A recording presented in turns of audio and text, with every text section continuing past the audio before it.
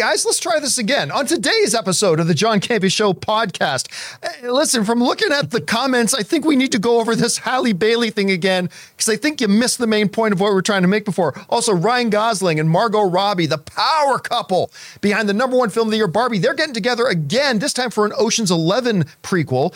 The Taylor Swift concert movie is at hand, and it looks like it's poised to break a standing Joker box office record. Zac Efron's new wrestling film, Iron Claw, dropped its first trailer today, and Marvel has scrapped all the work they've done on the Daredevil series, and they're going back to the drawing board. That and a whole bunch more. The John Campea Show podcast starts right now.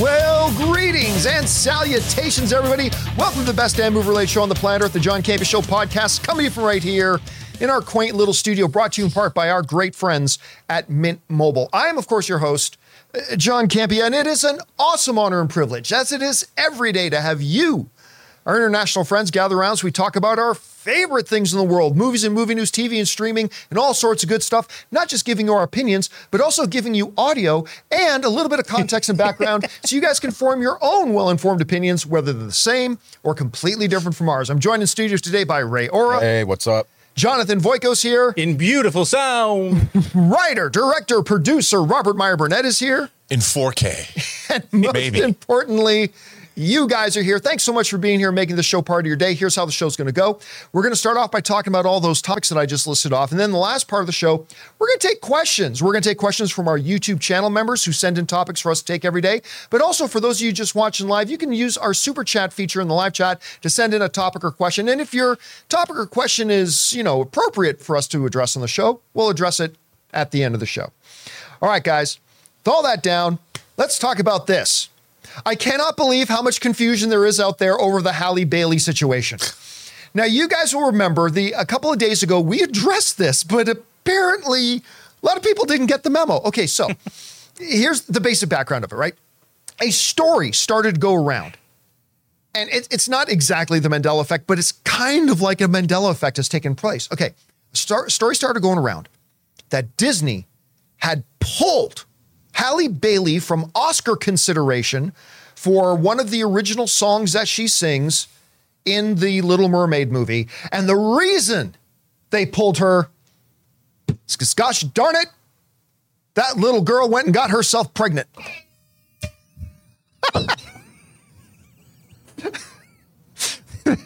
That's the story, right? And listen, everybody just seemed to accept that as fact. It started going around. Now, we did a video about this on Monday where we pointed out why this is not true. We made this whole video about it. And yet, I think the video has something like 70,000 views or whatever. So many of the comments, many of which we had to delete, but like hundreds of comments came in of, how dare Disney pull Halle Bailey? How dare Disney take away Halle Bailey's Oscar nomination and all this kind of stuff? And I'm like, wait, what? We talked about this. It's this video you are commenting on right now. Did you not get it? And then another 100 comments, a lot of which I had to delete. It's like, well, she shouldn't be nominated for any Academy Award. She is supposed to be a role model for little girls everywhere, and she got herself pregnant. Okay, look, we need to talk about this, all right? So, as in my best impersonation of Miles Morales in Across the Spider-Verse, all right, let's do this one more time. Here we go. Let's look at some Halle Bailey facts, shall we? Facts. Fact number 1. Disney did not remove her from Oscar consideration over possible pregnancy. That is totally false. It's totally made up bullshit that somebody somewhere in their mother's basement made up, and then all of a sudden, it's just become fact. Everybody has just accepted that as fact. It is not true. All right? It is not true. No real outlet has reported that. It was a totally made up thing. It's not remotely true. So please, and listen, you know me, I'm in a phase of my life that I'm fuck Disney. That's kind of me right now. But in this particular case, Disney didn't do anything. There's nothing to see here, folks. Nothing to see here. And besides, as Rob pointed out the last time we talked about this, even if she was pregnant, it doesn't matter if the Oscars have had other people get up and sing songs that aren't the people who sang the songs in the movie before. It's no big deal. This is not true, okay? So please get that straight. It's not true. Fact number 2. Halle Bailey was never eligible for an Oscar for Best Song. This is the other big thing. Like they go, oh, Disney took away her chance to win an Oscar for Best Song. She was not eligible because in the Oscars, the people who sing the songs are not the people who get nominated. Let me say that again. The people who sing the songs in movies are not the people who get nominated for Best Song at the Oscars. The people who get nominated are the people who wrote the songs. And she did not write the songs in Little Mermaid. Unless you're Randy Newman. Then you write the song, or you're Eminem, Yeah. that you did write the song, or you're Lady Gaga, you did write the song Prince. and perform the song, right? Yeah. But that is not the case here. So you see, folks, Disney could not take away Halle Bailey's potential Oscar nomination because she was never eligible for it in the first place. Halle Bailey fact number 3. There are people out there, let me preface this third one, who are saying, well, yeah, see, Disney, by the way, another complete made-up piece of bullshit. Yeah, Disney did it because Disney is a family brand. Yeah, and they don't think it's appropriate that maybe a girl who got pregnant. By the way, a 23-year-old woman. Ooh, my stars and garters. It's the pearl clutching. It's completely the pearl clutching. The 23-year-old woman got pregnant. But they're saying, I got Disney because it's a family brand. They don't want somebody who maybe got pregnant. Okay, that moves us on to fact number 3 here. Disney is the same company that hired Eddie Murphy to do the voice of a little talking dragon in a children's animated film. You think Disney cares? Unless any of you don't actually know the comedic history of Eddie Murphy. You think the same company that hired Eddie Murphy? I was about to quote some Raw, but I probably better not. Don't do that. I'm not going to do that. Do you think the same company who hired Eddie Murphy to be a voice in a kid's cartoon cares if a 23-year-old adult woman gets pregnant? Come on. Come on. Then there's this other group of commenters that went out there. And I debated whether I should talk about this, but it's got to be said. About, well, it's just not appropriate to have this person who got pregnant out of wedlock. Oh my, that is not an appropriate person to be representing anything at the Oscars. She doesn't deserve because she got pregnant out of wedlock. And look, just hear me out here. To all you lovely people who would say something so stupid. I just find it funny, Robert. I find it funny. First of all, that you wrote that. No, I'm just kidding. I'm already in enough trouble. No, I find it funny that a lot of these people who would write that and say it's just not appropriate that a woman who gets pregnant out of wedlock who's supposed to be a role model should get nominated for an Oscar. I just find it a tad bit funny and a tad bit hypocritical that a lot of the same people are the ones who would go out and vote for a dude who'd been married 3 times, hooked up with his 3rd wife while cheating on his 2nd wife, and paid off a porn star to hush up an affair that they had. And listen, I got no problem with any of that. Just because a guy's not good at marriage doesn't mean he may not be good at his job. And hey, he wants to go out and have affairs with porn stars? NFL quarterback Jimmy G has done the same thing. God bless you. If that's what you want to do, I got no problem with it. I just think it's really hypocritical of people who would say, that's cool, but oh my goodness, this young woman getting pregnant. She can't be represented at the Oscars? So guys, can you help me out here? When you see anybody online getting upset, number one, that Disney had the audacity to take away Halle Berry's Oscar nomination, please let them know they didn't, And she was never eligible for an Oscar in Best Song category anyway. And everything else is just made up. Can you let them know that? Because our comment section has been filled with indignant, angry people that Disney would do such a thing. And again, I'm in a phase of my life that I get real pissed at Disney for a lot of stuff these days. But this is not something that they did. Anyway, Rob, I mean, we talked about it the other day, but you've seen the response. You're like, didn't we already talk about this? I don't know. You got anything to add to all of this? Well, I mean, do we even have proof she's pregnant? I was going to say. I mean, that's the other. That's the other thing. That's the other wild card here. There's not 100% confirmation that she's even pregnant at all. Pregger's Watch 2023. Pregger Watch. First of all, we live in just an odd world, John. And I would think if Halle Bailey is in fact pregnant, my first thought would be to wish her a great congratulations. Absolutely. And if she's chosen to bring a new life into this world, good for her. I hope she's a great mom. I hope the child has a great life. And we should be proud that she's chosen to do this. As you pointed out, at 23, she's not a kid.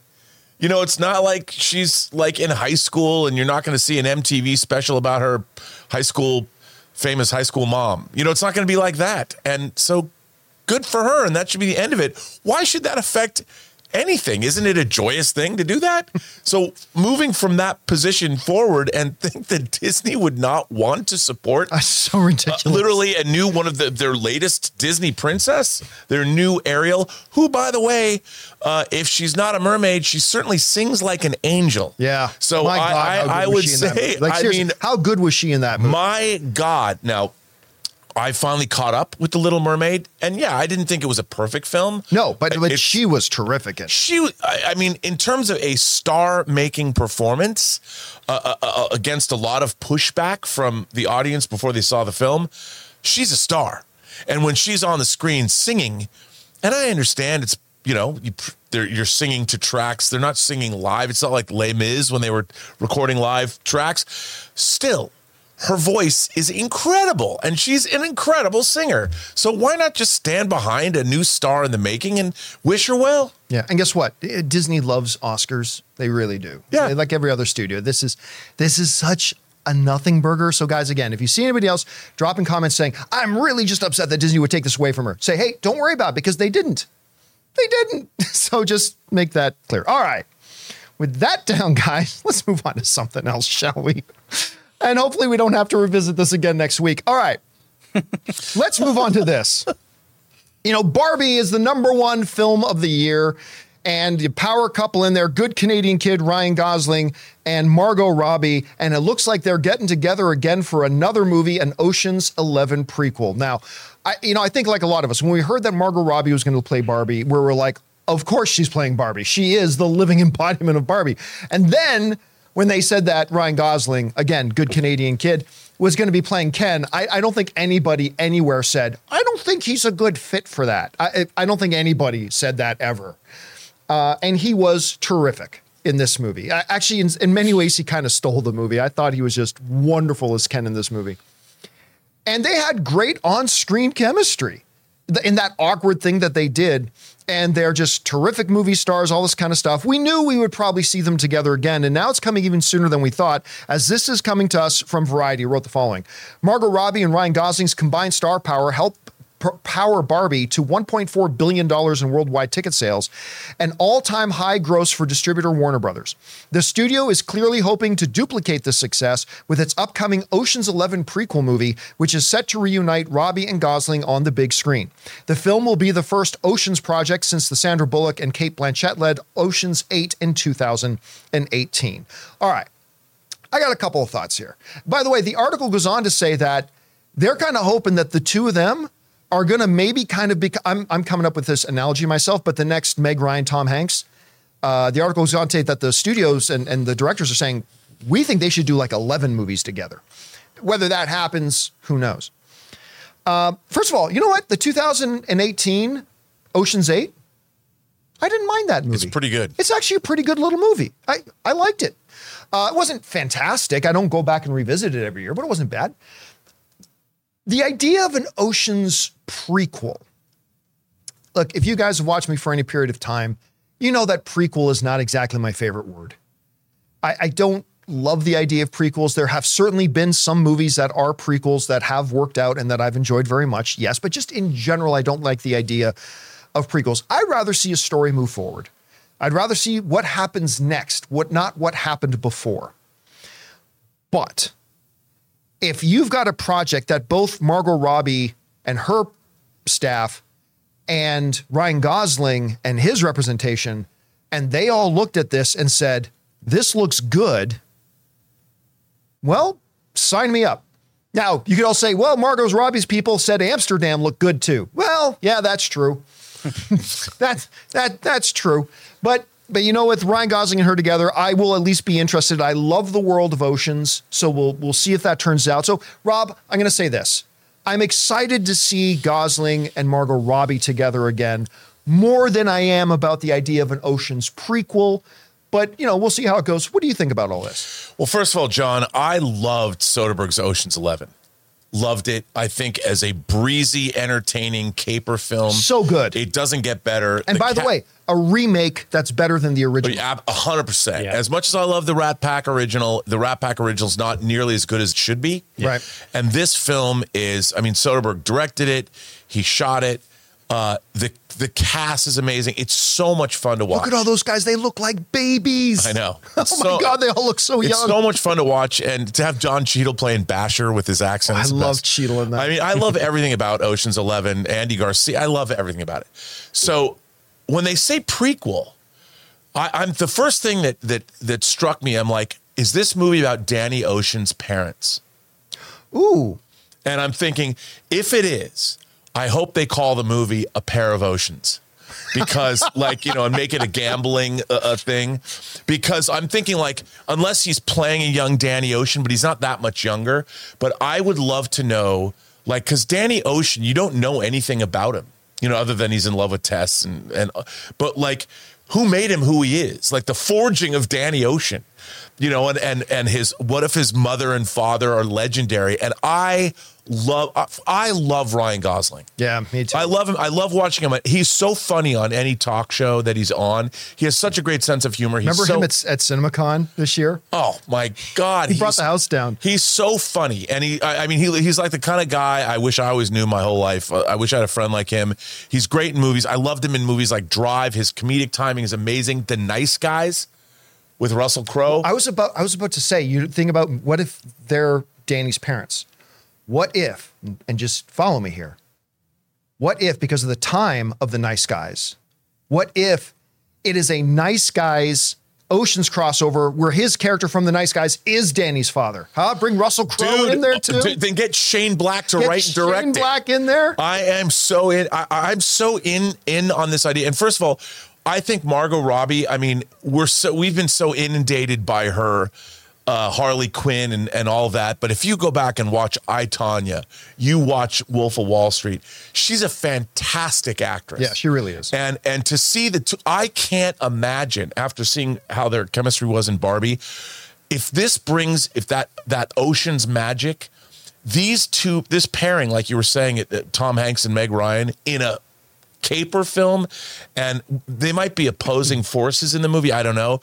But if they're working together, I mean, or maybe it's how they come together and create Danny Ocean. I don't know. I'm so in on this. I mean, in terms of, I don't like prequels either, but dude, I'm excited. Like this, bring it on. I mean, studio caper film. Yes. Sign me up. It's a home run, but neither of them better get pregnant or it's over. Warner Brothers regretfully during the runtime of the movie. Regretfully announced they've had to pull the plug because it's just not good role modeling. Somehow Ryan's pregnant. Ryan Gosling is pregnant. Well, that's got to end the movie production for a whole nother reason. All right. With that down, guys, let's talk about what you're all really here to talk about. Woo. Taylor Swift. Yeah. Am I right? Her new concert film is opening up, and we knew it was going to be big. One of the biggest openings of the year. I even speculated about a month ago, maybe more like 3 weeks ago, that maybe it could be the biggest opening of the year. Doesn't look like it's going to be, but it's going to be one of the biggest openings of the year. As a matter of fact, it may actually break the standing box office record that is currently being held by Joker. Now, this comes to us from IndieWire, who writes the following. Per industry sources, the domestic expectation for opening weekend is around $100 million and perhaps as high as $125 million. That would make it, I think, the second biggest opening weekend of the, or third biggest opening weekend of the year if it does that, or maybe it gets bigger. It could break the record for the biggest October opening of all time, with the current record being held by Joker at $96 million. Unlike most films, Eras won't play Monday through Wednesday anywhere, nor, this is key, Thursday previews or Friday shows before 6. Let me talk about that part there for just a second first. This is where it's like, well, obviously it's not going to set the 2023 opening weekend box office record. No Thursday night and no screenings on Friday before 6 p.m. I mean, that's a potential $30 to $40 million right there. Gone. So, and look, clearly that's there. Taylor Swift is not worried about opening weekend box office records. She's worried about the end run total of the movie. I get that, totally respect that. But once I saw that, I realized, oh yeah, it has no chance of beating Barbie for #1 opening weekend of the year. And that's fine. It's still going to make a lot of money. But the fact that it can actually beat Joker at $96 million. And by the way, in its opening weekend, it's going to break the all-time record for the biggest concert film of all time. Not biggest concert film of all time opening weekend. I mean, in total, it's a Justin Bieber. I think Never Say Never is right now the current record holder for a solo artist's concert movie. Something like that. And I think it's at like $70-something million, $80-something million. Taylor Swift's Eras Tour is going to break that in its opening weekend. So that's a good one. But I mean, breaking Joker's all-time opening October record is pretty more significant. Rob, do you see this movie accomplishing that? And have you started following Travis Kelce on social media to keep up with what's going on with Taylor Swift? First of all, I'm so impressed by this move because, you know, they shot this at SoFi Stadium, and I really want to know about the making of this movie just from a production standpoint, because SoFi Stadium, state of the art, they knew they could shoot. They probably, the thing about John, they shot this, you know, as it happened. They probably had a director doing switching on the cameras because it's already all set up. Yep. They record it in 4K, whatever they do. They record every show. Swift decides what performance of each song is best. They cut it together. Literally, the production time is a couple of weeks. It's already mixed. They go and they put it out. The whole conception behind making this movie is genius. So I give it up. But that's just from a producing standpoint. I my hat's off. But this film, man, Taylor Swift. It's a very Swiftish thing she's done. Here's another really, you know, Jonathan and I were talking about this before the shows today. Here's another thing that makes this really more impressive too. All those movie tickets being sold for this thing, none of them are on AMC A-List. None of them are Regal Unlimited, because you can't use AMC A-List or Regal Unlimited or your movie memberships to get free tickets to this. Every ticket is actually somebody buying the tickets. And that just makes the results it's getting even more impressive. That's probably the deal they made too. Yeah, oh, sure. absolutely. With AMC. 100%. It's so genius on so many levels. And you know, I remember William Shatner's manager told me something once. He said, when you have King Kong, and you know you have King Kong, you pay. You make people pay to see King Kong. I've got King Kong, you know, because in the movie they bring it. I mean, obviously that went a little awry, but the metaphor was there. Taylor Swift is our King Kong right now. Right now, she is a behemoth. She has multi-generations of women that she has admired and inspired. They admire her and she's inspired them. And I mean, this is the most genius thing ever. And I hope this movie makes $1 billion. I don't think it will, but it's going to make a lot of money. I'm telling you, dude, this thing could play. You're going to have moms and daughters. It's like a record album. When you have a favorite record album, you play it over and over again. I wouldn't be surprised if this movie has the least drop off of any movie of the last 5 years. Well, I mean, the fact that it's not going to play Monday through Wednesday is probably going to help that too, because the only time you can see it is on the weekends, apparently. So, well, is that just for opening week? No, I think that's the thing. It's only playing weekends, I believe, if I understand the reports Still, right. So, because people are going to go every weekend. What do you want to do this weekend? I don't know. Oh, let's go see Eras again. Go see okay. Tay-Tay. All right, guys. with that down, we need to talk about this new true wrestling movie, Iron Claw, starring Zac Efron and Jeremy White from The Bear. We also need to talk about the fact that Marvel is scrapping all the stuff they've done on Daredevil. That and a few things more. But before we do, we got to take a second here, guys, and thank a couple of sponsors of today's episode of the John Campea Show podcast, the makers of the most comfortable shoes I've ever owned, Vessi, and the people doing great work over at BetterHelp. Guys, we want to take a second to thank a sponsor of this video, Vessi. Now, you guys know I'm not exactly the most fashion-conscious guy in the world, but I love a great pair of shoes that are comfortable and I can wear almost anywhere. And growing up in Canadian winters when my feet got wet a lot, waterproof would be nice too. Enter Vessi. They make the claim that they're not just fashionable and super comfortable, they're also waterproof. Now, you guys remember, when I got my first pair of Vessis, I put them to the ultimate waterproof test. I actually stuck my foot in my pool, my feet stayed dry, and the shoes stayed dry. Incredible. And they're the most comfortable pair of shoes I ever owned. Well, that made me want another pair. So I got another pair of Vessis that look great and just equal that world-class comfort that I got from that first pair of shoes. They are absolutely my favorite shoes that I've ever owned. Imagine your favorite sneaker styles supercharged with waterproof technology and unmatched comfort. No matter how you like to stay active, Vessi has the shoes for you.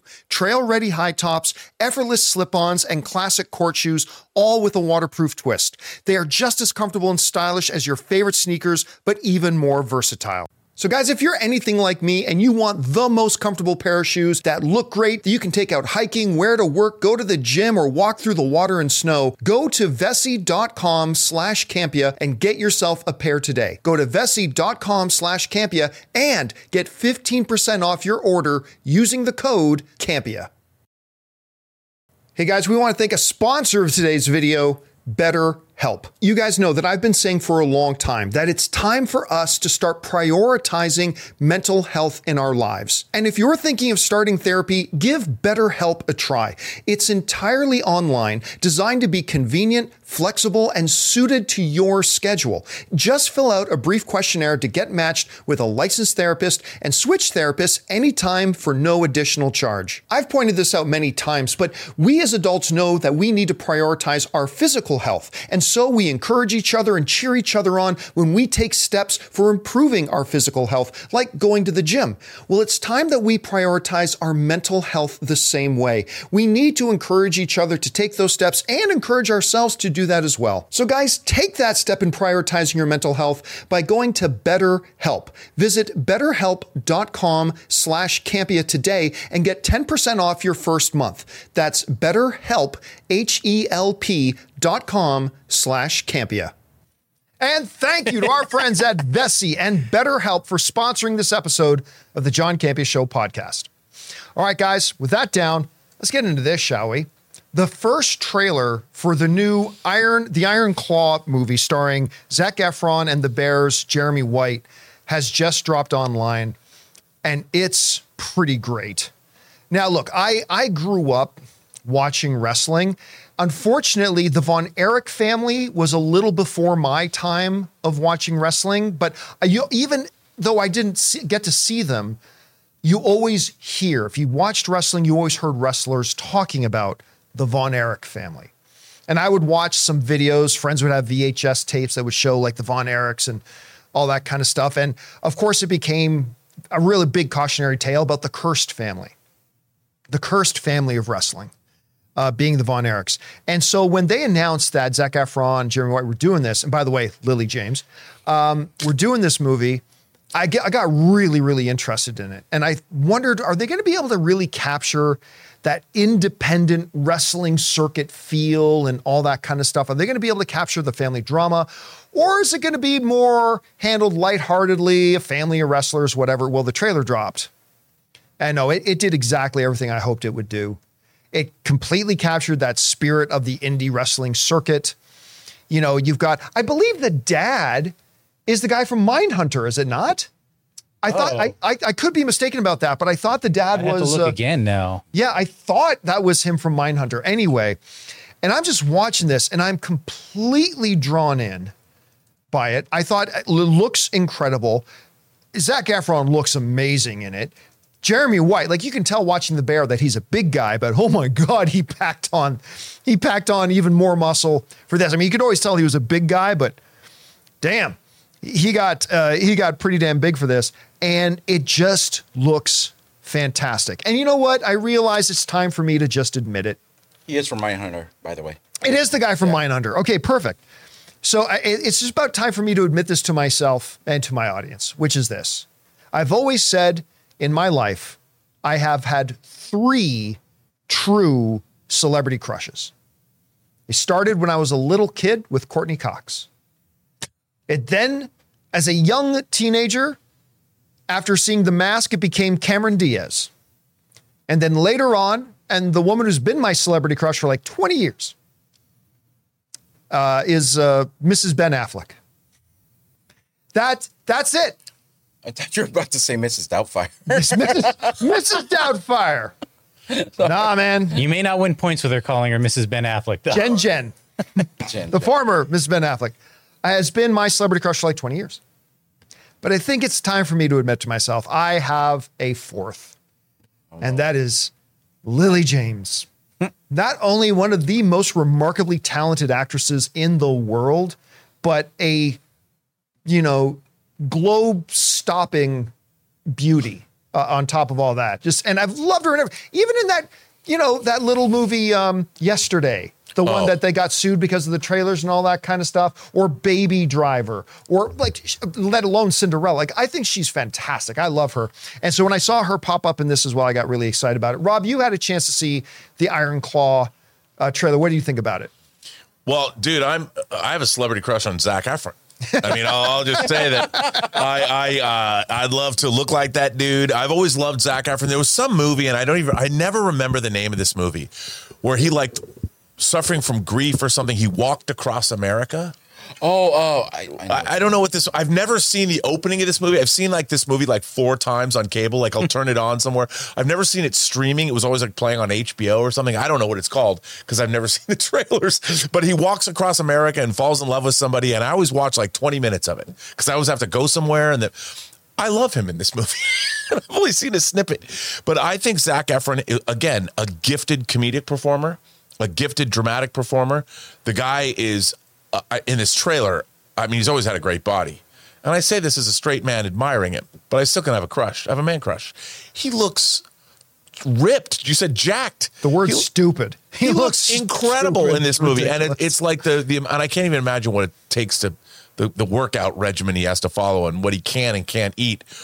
But I think he's great. And I think he's never been given, other than, the romantic films he's done that appeal mostly to the female audience, he's never been given a breakthrough A-list role to show what he can do. But this looks something I'm not saying he's going to be like Mickey Rourke doing a wrestling movie, but it looks pretty good. Yeah. And I'm in. The name of the movie you're talking about is Greatest Beer Run Ever. Oh, God, no. That is not the film that I was thinking of. That would not be the one that we are. That would not be it. Oh. No. Ooh. I'll keep looking. Here you go, Rob. There's for your man crush. I mean, that's not quite my favorite Zac Efron look, but my God, what a beast. What a beast. He was already huge, but here he's big. He had to look wrestling big. He's not just wrapped. Yeah, he had to look like the Von Erich. Yeah, he got a lot of weight on him. He can't look like Baywatch Zac Efron. No, not that trim, streamlined, almost comic book character. Yeah, what I've wanted to look like my whole life. Yeah, which I often do. Yeah, I often do. He was more like that Lou Ferrigno thing. Yeah. Ray, I mean, you've been into wrestling a lot at different points in your life. What did you think about the trailer? The reason I'm interested in this film is because I believe before The Ultimate Warrior, there was a Kerry Von Erich, the Texas Tornado. Yeah. Man, he was my favorite superstar other than The Ultimate Warrior. I'm interested in this, but everyone who knows the Von Erichs. They know the story, the ending of their story. Yeah, so much tragedy. Yeah, so much tragedy. It might be a hard watch, but it looks like it just goes over most of their beginnings and how they got into wrestling. Yeah. Which is and it looks like a very complicated relationship with their dad. Oh yeah, Fritz Von Erich. Yeah. He seemed like one of There's Stu Hart. You know how hard Yep, Stu Hart yep. was on his kids. You know that it's a pack of brothers. I'm just here for the brother thing.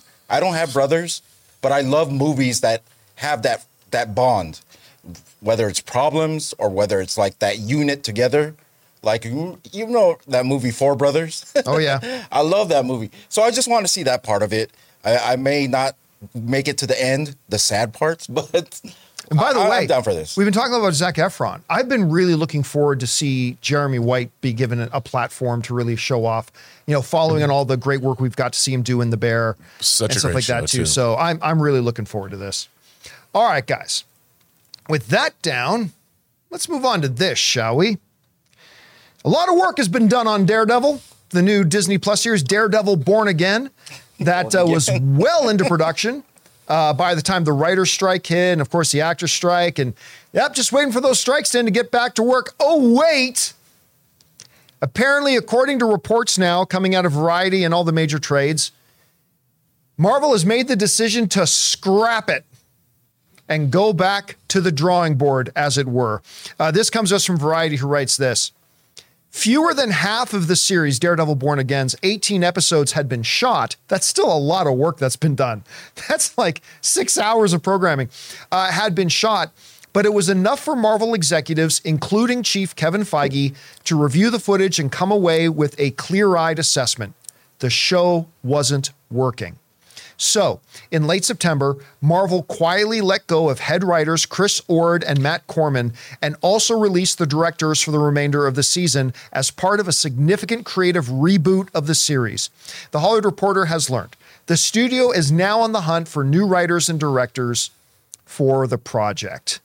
So, all those screenshots we saw, those set pics, casting announcements that just got made, although I'm not sure that they're going to change any of the casting. But all that, gone. Out the window. Goodbye. And, there's something mentioned in the Variety report of this. I mean, this originally came from the Hollywood Reporter, but in the Variety report, there's something else that they mentioned that I think gets to the heart of a deeper issue. And Rob and I were talking about this just a little bit before the show started. Variety points out that Disney Plus has tried to do television, but in a very non-television way.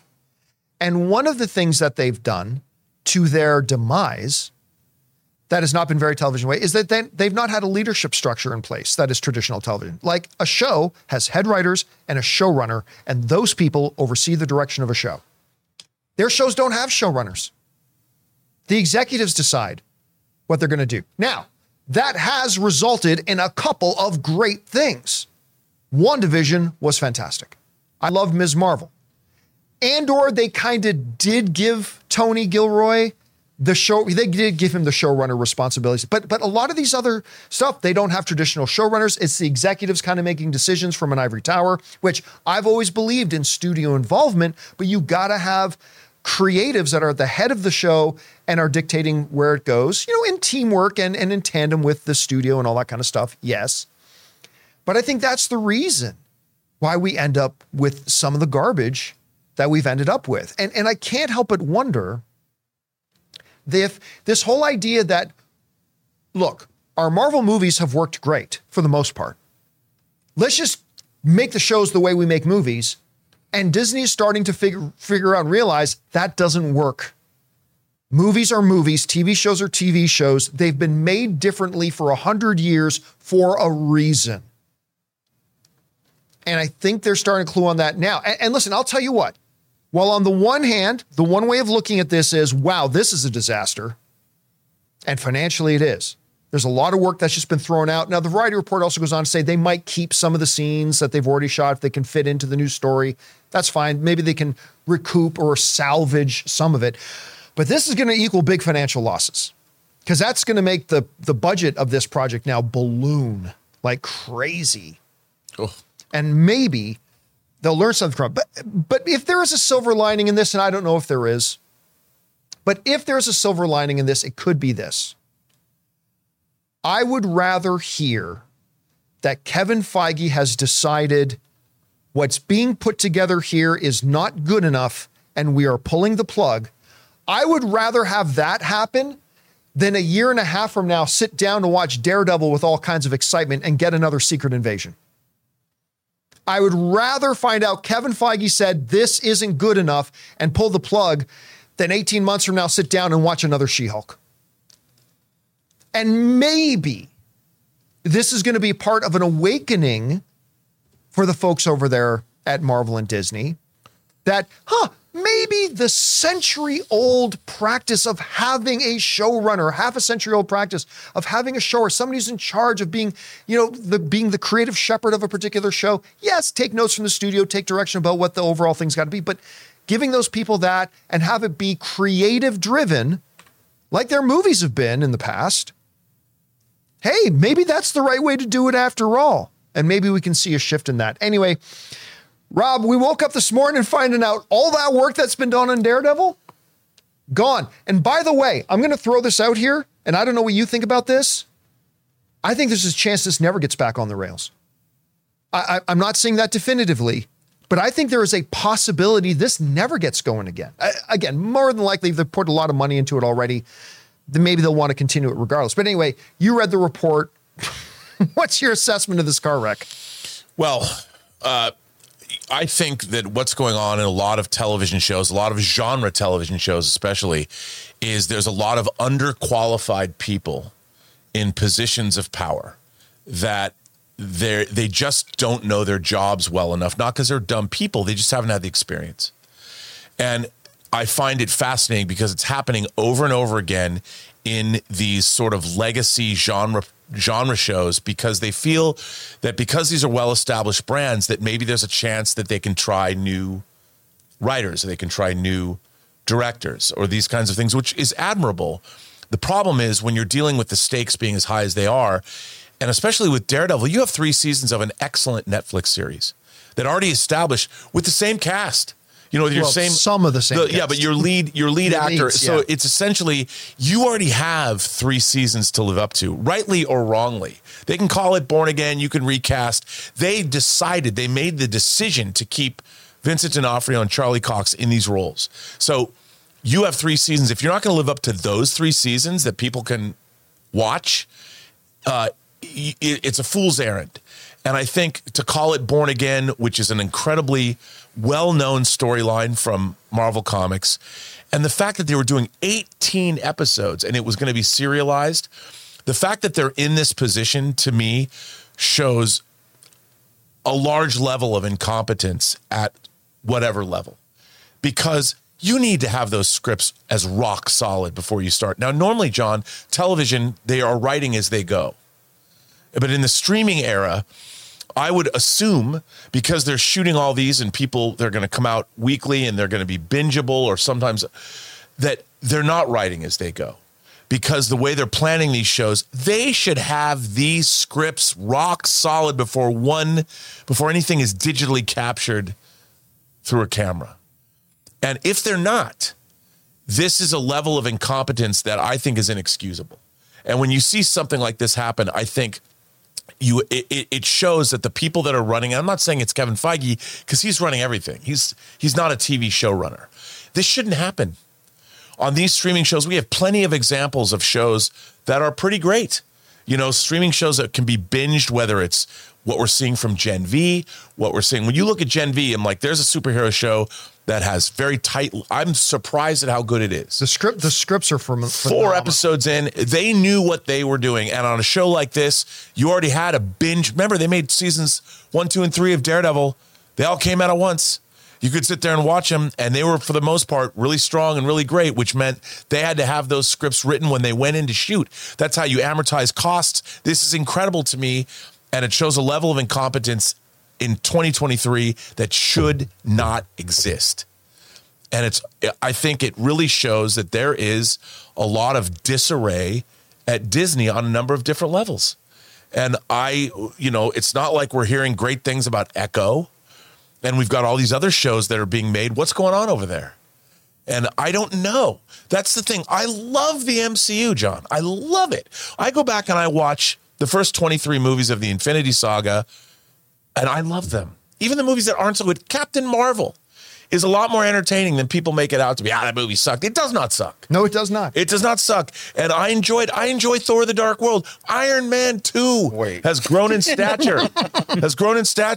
And now I'm looking at what's happened and it's not me ripping on Marvel, but I'm wondering what has happened. And to see something like Daredevil, where you had 3 seasons, they're not perfect, but they're pretty damn good. And all 3 seasons are pretty damn good. And season 3 rocked. How can 18 episodes, when you already have 3 seasons, turn out to be a CF, a cluster, How does that occur? I think there's a couple of things. Number one, I think people, look, writing something that is good is a monumental task. Yes. I mean, it is a monumental task. Like, a lot of people act like writing something that's globally great is easy, which obviously it's not. But I can't help but wonder, Rob, look, for the first time in Kevin Feige's career, he has experienced the last couple of years some adversity, right? Because for a decade or more, and we love Kevin Feige around here. I'm a huge, our Lord and Savior. I love Kevin. But for over a decade, every day that Kevin Feige woke up and opened his phone or looked on his laptop or turned on the TV, everybody's talking about their Lord and Savior, Kevin Feige, that Kevin Feige can do no wrong. We were on Heroes in 2015. Yeah, I mean, I love, and look, no other producer is ever going to produce the number of billion-dollar films that he has, ever. It's never going to happen. He has his own hot toy, John. He has his own hot toy. There's one Kevin Feige hot toy in the world, and he has it. But I wonder if it wasn't for the fact that the last 2 years, he's having to now open up his phone and open up his laptop and turn on his TV and hearing his work as the head of the studio being criticized, being disliked. And I wonder if this Daredevil series that they've already started working on was, say, happening 3 years ago. If Kevin Feige wouldn't have just looked at it and go, okay, this isn't our best work, but just keep going. I wonder if the car wrecks of She-Hulk and the mediocrity of a lot of the other Disney stuff, Marvel stuff that has come out lately, I wonder if the hits that Kevin Feige has taken the last couple of years, which he has never had to take in his career before, I wonder if that has helped bring him to the point that he's looking at this and saying, you know what, guys, now that Big Papa Iger is back and he's giving me my authority back that Bob Chapek took away from me, I'm calling it. This is not good enough. We've got to get the reputation of the quality of Marvel back on track. And you know what? It reminds me a little bit of the Batgirl situation, Rob, where it's like, hey, we're only going to make our whole product look worse if we put this out. This thing is not good enough. We need to pull the plug on it. And I wonder if some of the struggles of the MCU recently have helped Kevin Feige make that decision. I would like to hope and think that you're absolutely correct in that assessment because, the all of these things are corporately held, and corporations and the executives of corporations, they don't know how to tell stories, nor should they. And yet they're put in positions, like you said, executives are overseeing this, and they really don't know. It's not their job to make stories. They're Ivy League educated business people. They have not studied filmmaking. They don't know how to write, and they shouldn't be making those kinds of decisions. And they're trying to hire new young talent that, again, they got rid of the entire writing staff and the directors. Yep.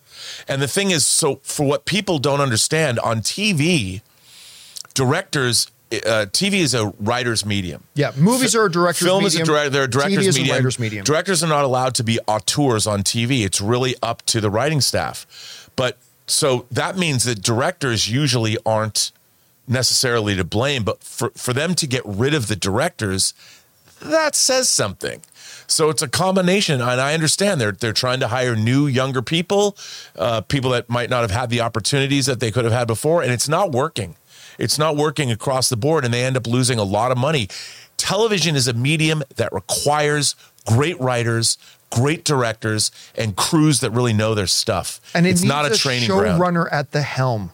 It needs a visionary showrunner at the helm to oversee and lead the creative direction of the shows. And that's just something Disney hasn't had. And these are the most expensive, collectively, television shows ever made. I mean, in terms of a group of shows. In terms of a group of shows. Yeah, yes. they're spending so much money on these Disney Plus shows, so they have every resource in the world, which even more so why you need very experienced people to know how to employ these resources. All right, guys. With that down, we're now going to go over and start hearing from you guys. I'm sure some of you have some thoughts or opinions on the things we just talked about. So we're going to hear from our YouTube channel members who we asked earlier in the day to send in some topics to us. And those of you who are watching live have been sending in some super chats. We're going to get to those in just a second. But before we do, we want to take a moment and thank another sponsor of our show today, my mobile service provider, and they absolutely should be yours. If you're not, you're just throwing money away every month. Mint Mobile.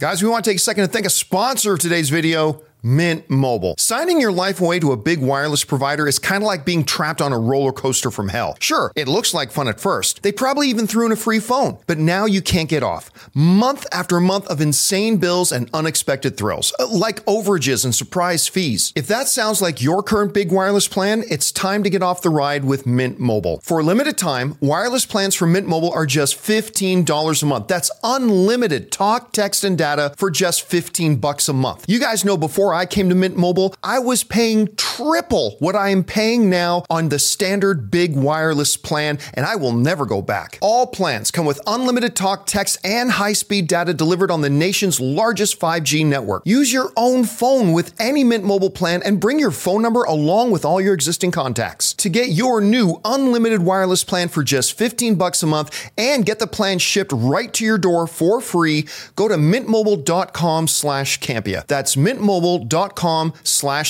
Cut your wireless bill to just $15 a month at mintmobile.com/Campia. And thank you to our friends at Mint Mobile for being the main sponsor of the John Campia YouTube channel.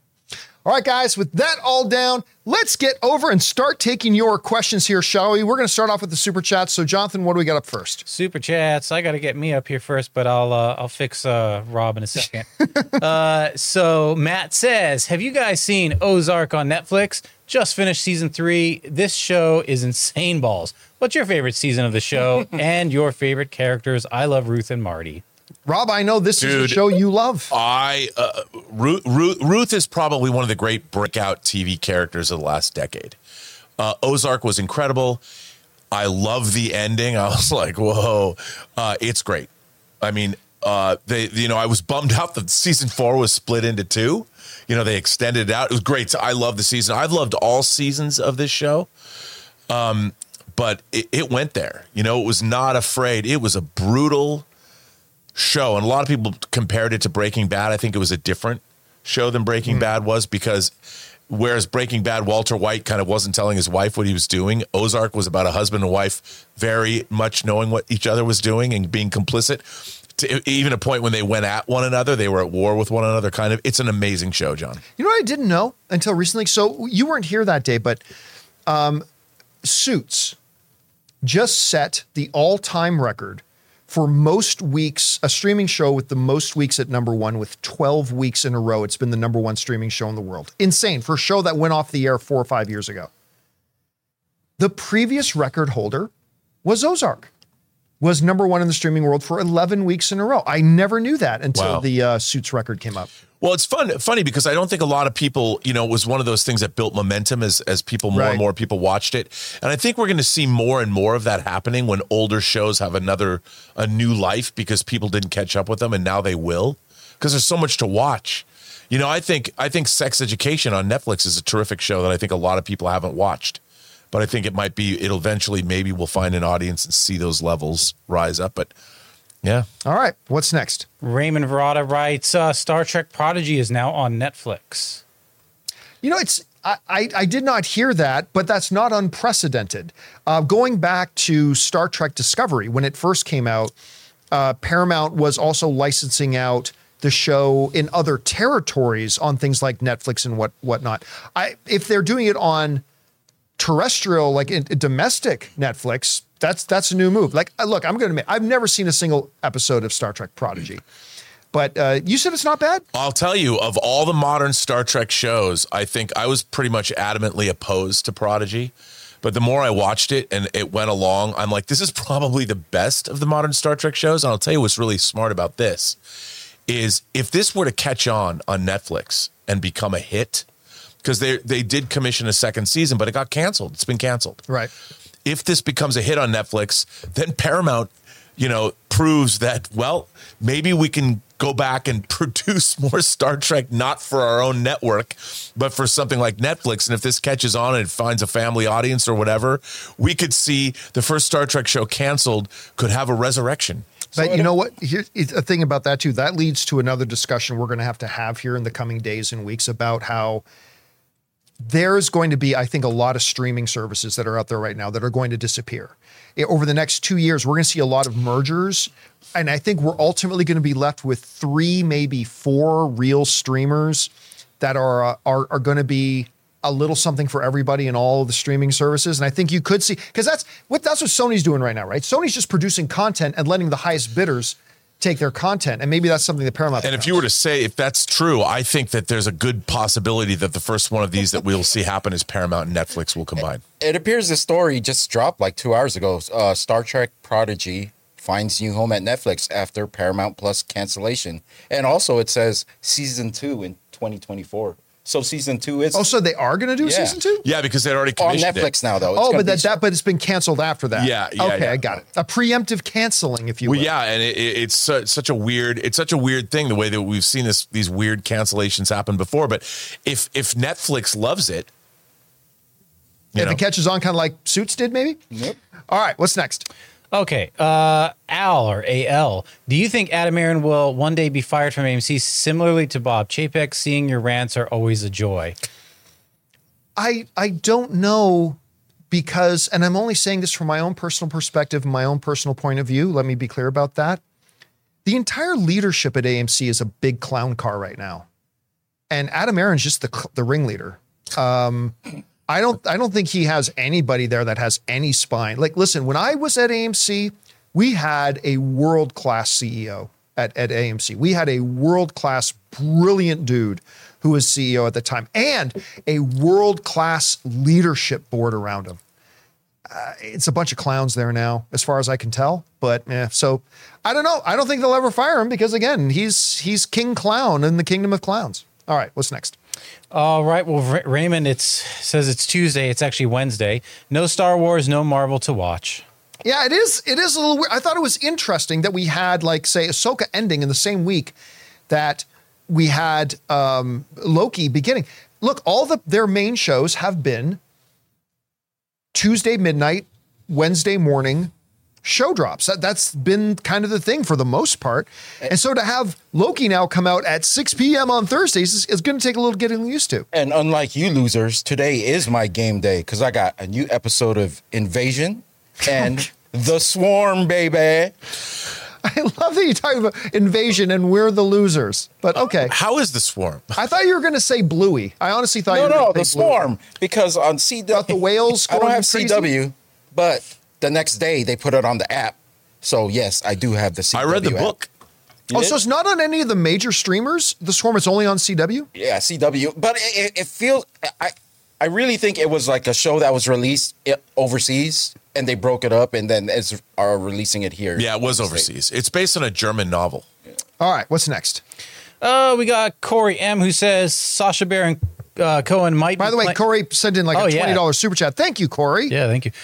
Maybe playing Mephisto because the theme of Ironheart is magic versus technology. Another Anthony Ramos character, the Hood, gets a magical hood from Dormammu.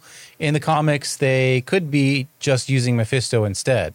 Yeah, no. So Chris mentioned that the other day, right? That you had Dormammu in the comics, but obviously that's not going to happen here. So maybe Mephisto becomes the entry point for that. Again, I understand the whole science versus magic and all that.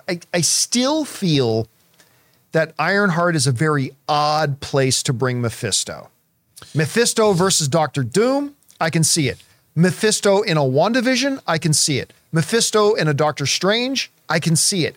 This one just seems weird because, in all honesty, if you have a Mephisto who's anything like the real Mephisto, like the comic Mephisto, what the hell is Riri Williams going to do against a Mephisto? What the hell would a Spider-Man for that thing do against a Mephisto? I mean, it seems odd, but it is like, listen, Rob, if anybody looks like they're perfect to play Mephisto, it could be Sacha Baron Cohen.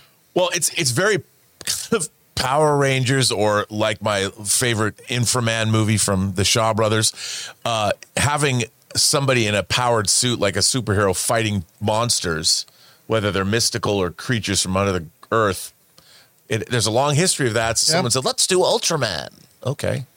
All right, what's next? Ron H. says, in my time of membership, I have seen Ketchup on Eggs, heard of Pickled Foot, enjoyed some BBC. What strange mysteries and encounters are yet to be had on the seas of the John Campea show? Who's to say? Yeah, it's every day is a surprise. You never know what's going to happen ever. You know, I actually had somebody send me this design. I got to see if I can dig it up. One of my favorite designs. And over the years, we've had a lot of really creative viewers who, when I've said some random thing, would send me a picture. As a matter of fact, like this thing on my desk here. Let me see if I can pick him up without taking his head off.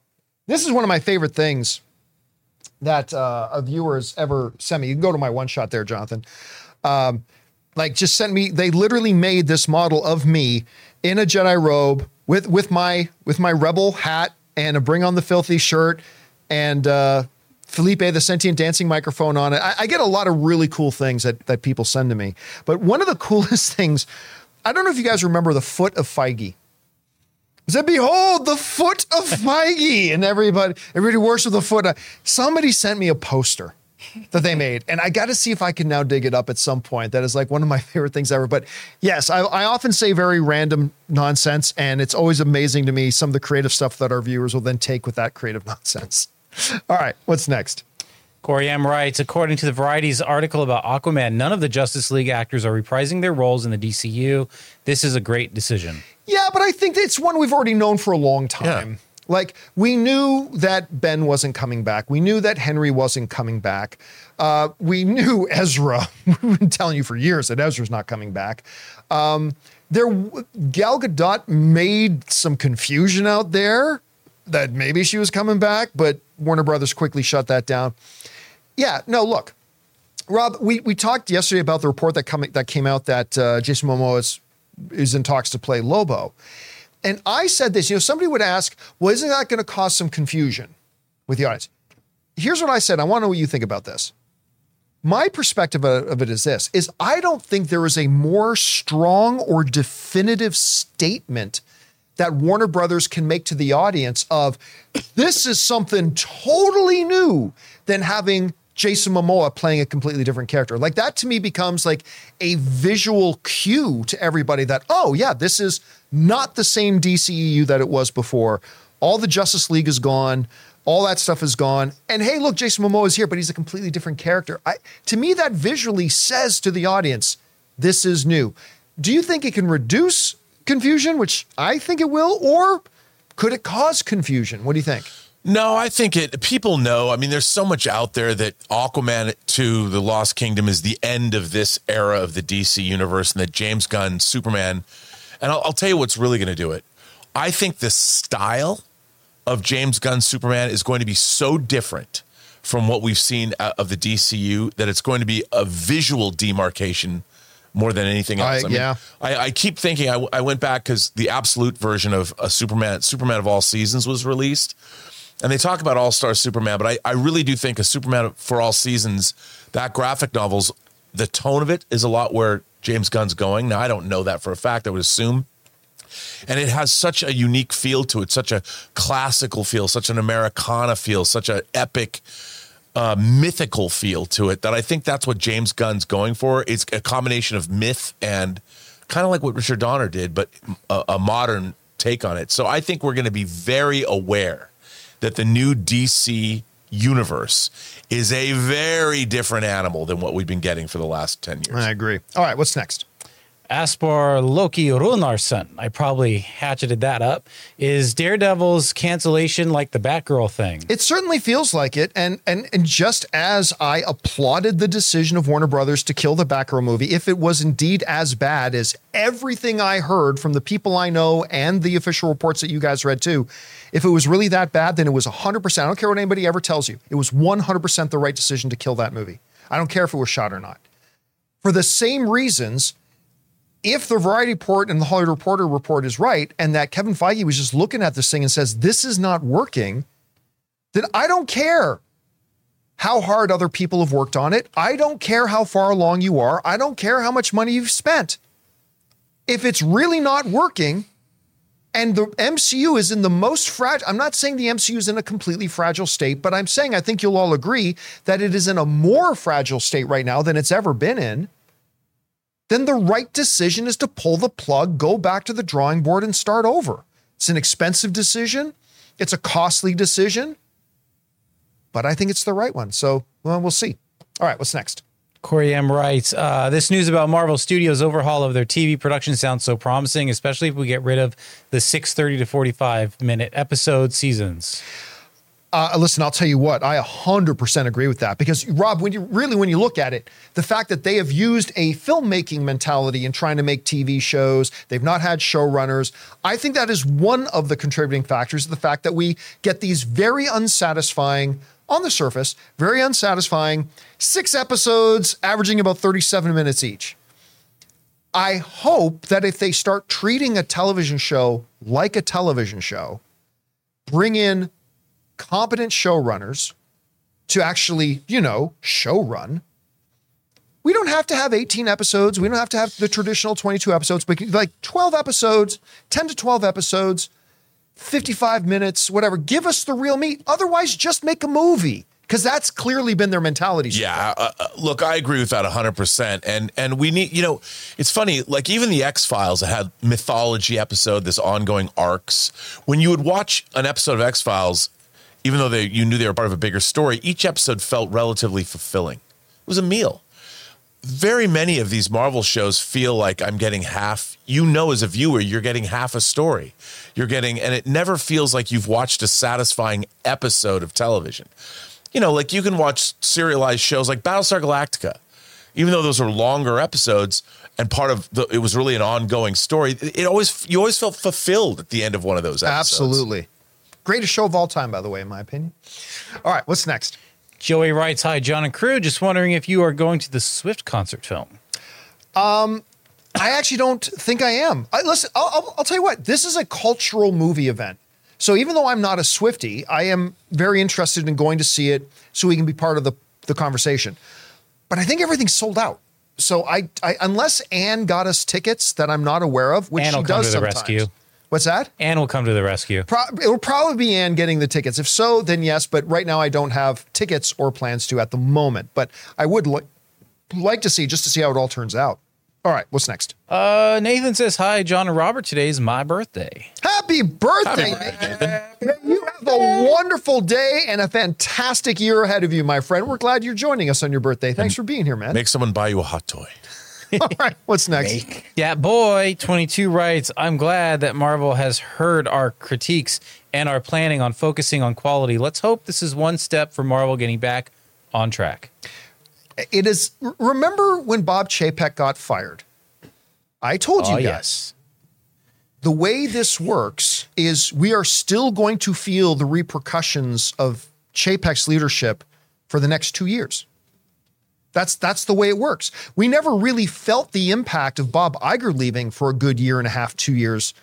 And then we started to feel the stuff. And then now that Chapek is gone, we're still feeling the aftermath and the repercussions. Again, it's not been long ago that Kevin Feige was finally given his authority back.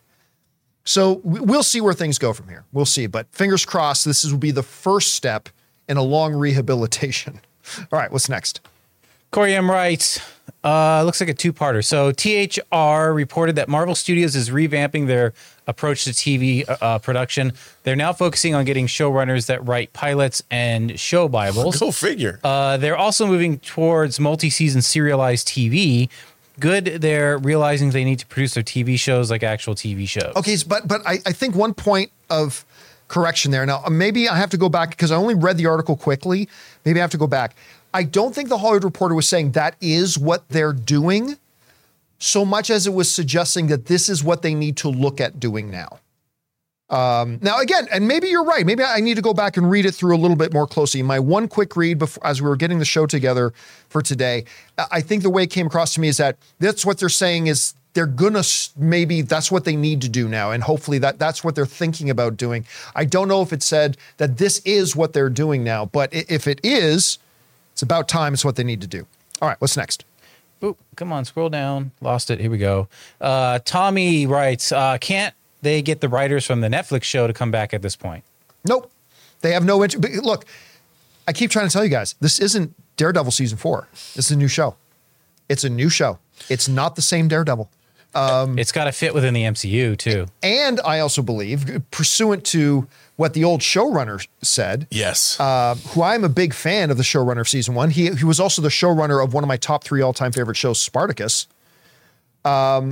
That if you bring back those writers, you got to pay them like it's a season 4, and they get a lot more money. So, but I think it's more of to the point of this isn't the same show that they wrote, so there's no point in bringing those writers back. So that's probably the way they're looking at it. All right, what's next? Andy writes, if Swift and Kelsey break up, that would be a travesty. Oh, You know, that's actually not bad. I got to give it up for Ooh, that. that could be the name of the song. Travesty. There it is. That will be the name of her breakup song, Travesty. By the way, side note, speaking of Travis Kelce, his brother, Jason Kelce, who is a Hall of Fame, future Hall of Famer in the NFL, one of the most respected men in the history of the NFL. And he's also Travis's co-host on their #1 podcast in the world, New Heights. Jason had a documentary about him pop on Amazon 2 weeks ago. I think it came out. It's wonderful, by the way. If you want to know why I love sports so much, watch the Kelsey documentary. But I don't know if you heard this. Amazon just reported it is now the all-time #1 most viewed documentary worldwide ever on the Amazon platform. And this is a platform that's had a lot of stuff. Not #1 all-time, period, but the #1 all-time ever on the Amazon platform, #1 most viewed documentary ever. So, and I highly recommend it. You don't even have to be a sports fan to watch this documentary. It's moving. It's funny. It'll make you feel. It's wonderful. You should check it out. Power of Swift compels you, even if it's one step removed. Power of Swift compels you. Power of Swift compels you. All right, what's next? It's a travesty. Chubbs writes, any of you guys played Diablo? I think it would translate well to a movie or series. I remember playing it as a kid and the lore scared me. And it just came out 4, right? I played a lot of Diablo 1, not a lot of 2. I played a lot of 3. I bought 4 and I got going on, but I got tired of it really fast. I honestly don't think the story of Diablo lends itself well to a movie. I think the story of Diablo is good in the world of Diablo. I don't know that it translates well to a movie, to be honest with you. Have you ever played a lot of Diablo? I played Diablo back in the day. Yeah. I mean, what was that, 25 years ago? Something like that?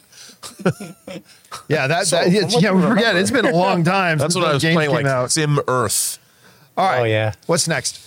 Andy writes, it's surreal watching Marvel Studios pull moves that we usually attribute to DC films, while DC right now may have its controversies, but is better positioned. Well, it's at the beginning, so anything's possible. Yeah, look, the one big thing that DC has in its favor right now, if you're going to contrast and compare them to Marvel, is that they literally get to start with a completely blank page right now. Yeah. There's no past history. There's no old canon. They're not handcuffed to anything. They literally have a pure, crisp, as the white driven snow on Christmas morning, white blank page that they can just start from. That is a huge advantage. Marvel, on the other hand, right now has some damage control to do. And they've got to try to turn the ship around while not having the same amount of freedom that DC has, because they still have to stay consistent with canon and with their history and what characters they have and blah, blah, blah. And you know what, John? Looking at shows like The Boys and Gen V, it shows that superhero programming, when it's well written, well executed, is just as relevant. It's not tired. People ask about superhero fatigue. When I watch Gen V, I'm like, this seems fresh, new, different, exciting. It's all about the writing and execution. Listen, I feel weird saying it, but I think it's true. the best superhero programming on television is neither DC or Marvel. Right. It just not. All right. What's next? Okay, we got King Daddy Go, who writes, "Hey guys, are you all excited for Daredevil Born Again and again and again and again? Do you think it's a good sign they are changing things around, or do you take it as a disaster?" I take it that it was a disaster and therefore they needed to change things around. I mean, listen, Kevin Feige, if Kevin Feige looked at that and said, man, this is great, but let's scrap it. No, that's not what happened. Kevin Feige looked at it and said, this isn't very good. And now that Papa Iger's back, I have authority again that I can pull the plug on this, and I'm pulling the plug. And I think, look, while it is a disaster, make no mistake, it's still a disaster. They made the best decision possible given this disastrous set of circumstances, I think. I think that's the best way to put it. All right, what's next? Okay, we got... By the way, we have now moved on to our YouTube channel members, so thank you guys. Norel writes, "Happy Wednesday, Campy Crew. Have you guys seen the Iron Claw trailer yet? If so, what are your thoughts?" Yes, I would recommend going back and watch. We talked about it a little bit earlier in the show. Thought it was fantastic. I think it looks great. All right, what's next? We got CJ Rebirth, who writes, "Even though I had a lot of fun watching Rise of the Beast, the first Transformers movie with Shia is still at number one for me, and I couldn't help but go for why when Mirage became an Iron Man suit." Yeah, that was... Listen, I liked Rise of the Beasts. I think it is the second best Transformers movie. I still think... And I liked the first Michael Bay Transformers movie, by the way. I like that movie. But I think the best Transformers movie is still Bumblebee. I think everything in the art of filmmaking, better story, better characters, better... Like, I just think that is the best Transformers movie ever. And you know what? Maybe Rise of the Beast is the third best Transformers. I might put Transformers 1 ahead of it, but I put Bumblebee ahead of the first Transformers. How would you rank it, Rob? I probably would too. I mean, my problem, I really like the first Transformers movie, but the battle at the end is kind of incoherent. You know, it loses me. I get it, but I like the movie a lot. But Bumblebee felt, you know, what Travis Knight did with that movie, I thought was great. It had real heart to it, and I really enjoyed it. Although I got to say, I mean, I know that a lot of people, it's unpopular to say this, but Transformers 3 Dark of the Moon, come on. Bring it on. I could watch that all the time. Go ahead. The Battle of Chicago is amazing. They go to the moon. Come on. Yeah, moon. I love Transformers. Dark of the Moon. Love it. All right, what's next? Lori Howard asks, "Hello, my film-loving friends. Have any of you begun your list for best or not so much in film streaming and games for the year?" I started my games list. No, I usually don't do that until we literally get into December. As far as games, that's easy. It's Baldur's Gate. Yeah. I mean, it's... This is honestly, and I've said it every day, but I'll say it again. Right now, I need to play it much longer to definitively say it, but in my head, it is in the running for the greatest game ever made. I really do think that. I think it is maybe the greatest game ever made. The level of depth, complexity, scope, the fact that there's no fucking DLC and microtransactions and battle passes and buy skins and any of that economy of video game industry that is ruining video games.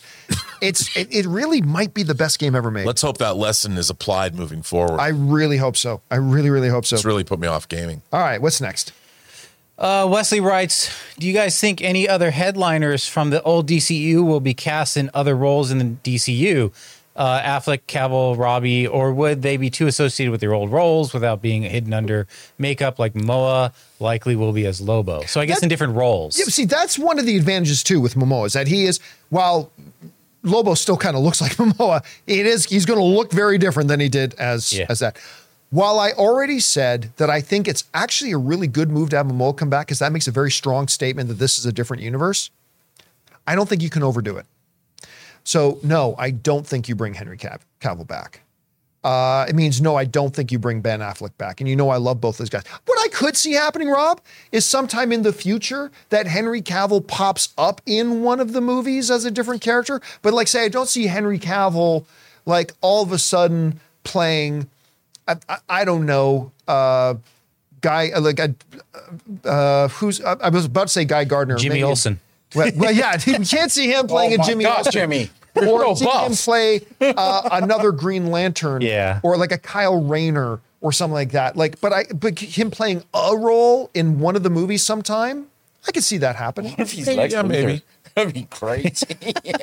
Shave that head. All right, what's next? Sam Whoops. Sam Fisher writes, I started watching Gen V. I'm loving it. Prediction with the way the series is going, I think one of the boys, Frenchie, MM, or Kimiko, not Huey or Billy, will be in the finale to recruit the main student characters as double agents or I don't know, CIs or something. Confidential informant. It's an old cop show thing. Why not Billy? Why not Huey? When does this take place? This takes in the world of the boys, current. Yeah, Okay. It's current. I completely could see it being one of them, but yes, I do think we will have them come out, and I think that there'll be a tie in a little bit. Like, look, we've already had a little bit, right? The Deep has shown up already, like in the memorial video, which was really funny, by the way.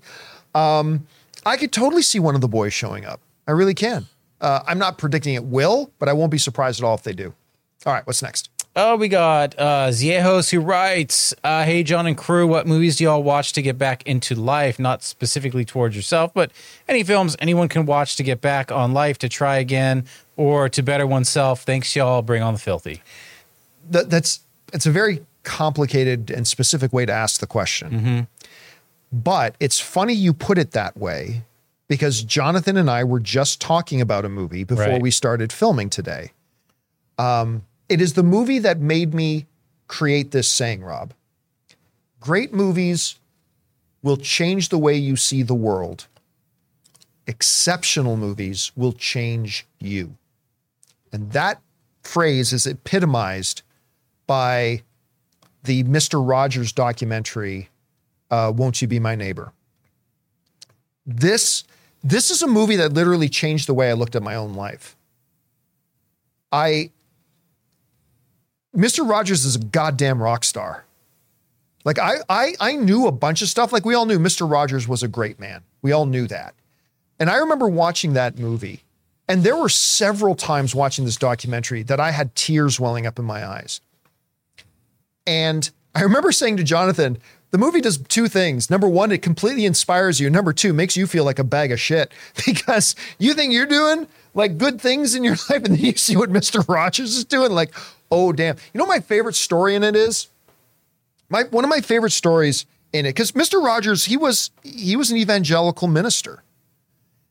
And I remember the story that rocked me most watching this documentary was there was this big controversy. It's a little before my time, but there was this big controversy going on around the world where there were a bunch of hotels that had no blacks allowed in their pools. And a bunch of black people in America were saying, well, that's nonsense, and getting in the pools.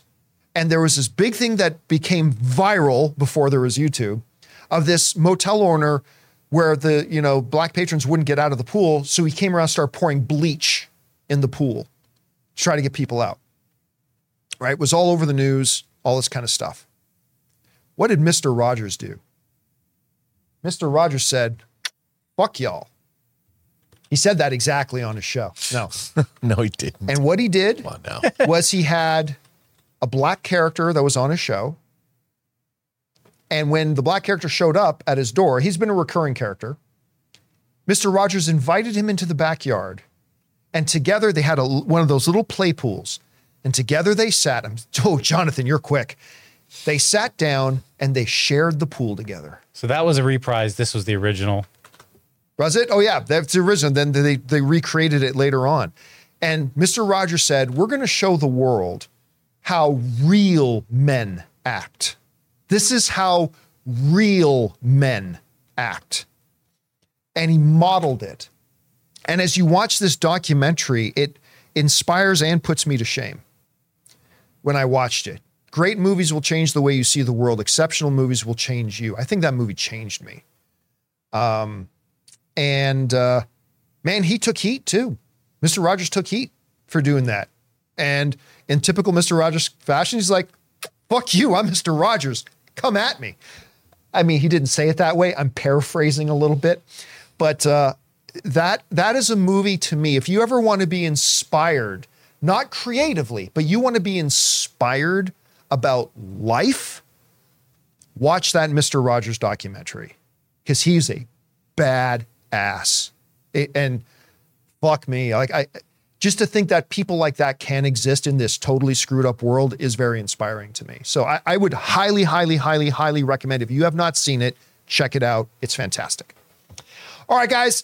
And that's all the time we have. We went a little bit extra long here today to try to get through as many of the questions as we could. Thank you, by the way, to all of you guys watching live who sent in super chats, and all of you who are our beloved channel members who sent in those topics. Because number one, you gave us great fun things to talk about. But number two, you supported this channel as you did it. And all of us involved with the show, thank you guys so very much for your support. I want to thank the people in the studio with me. Ray Ora. See you later. Off to watch Invasion, I'm sure. Yeah. Over here, we got Jonathan Voico. See ya. Writer, director, producer, Robert Meyer Burnett. My name's John Campia, guys. Thanks a lot for being here. We'll see you again tomorrow. And until then, my friends, bye-bye.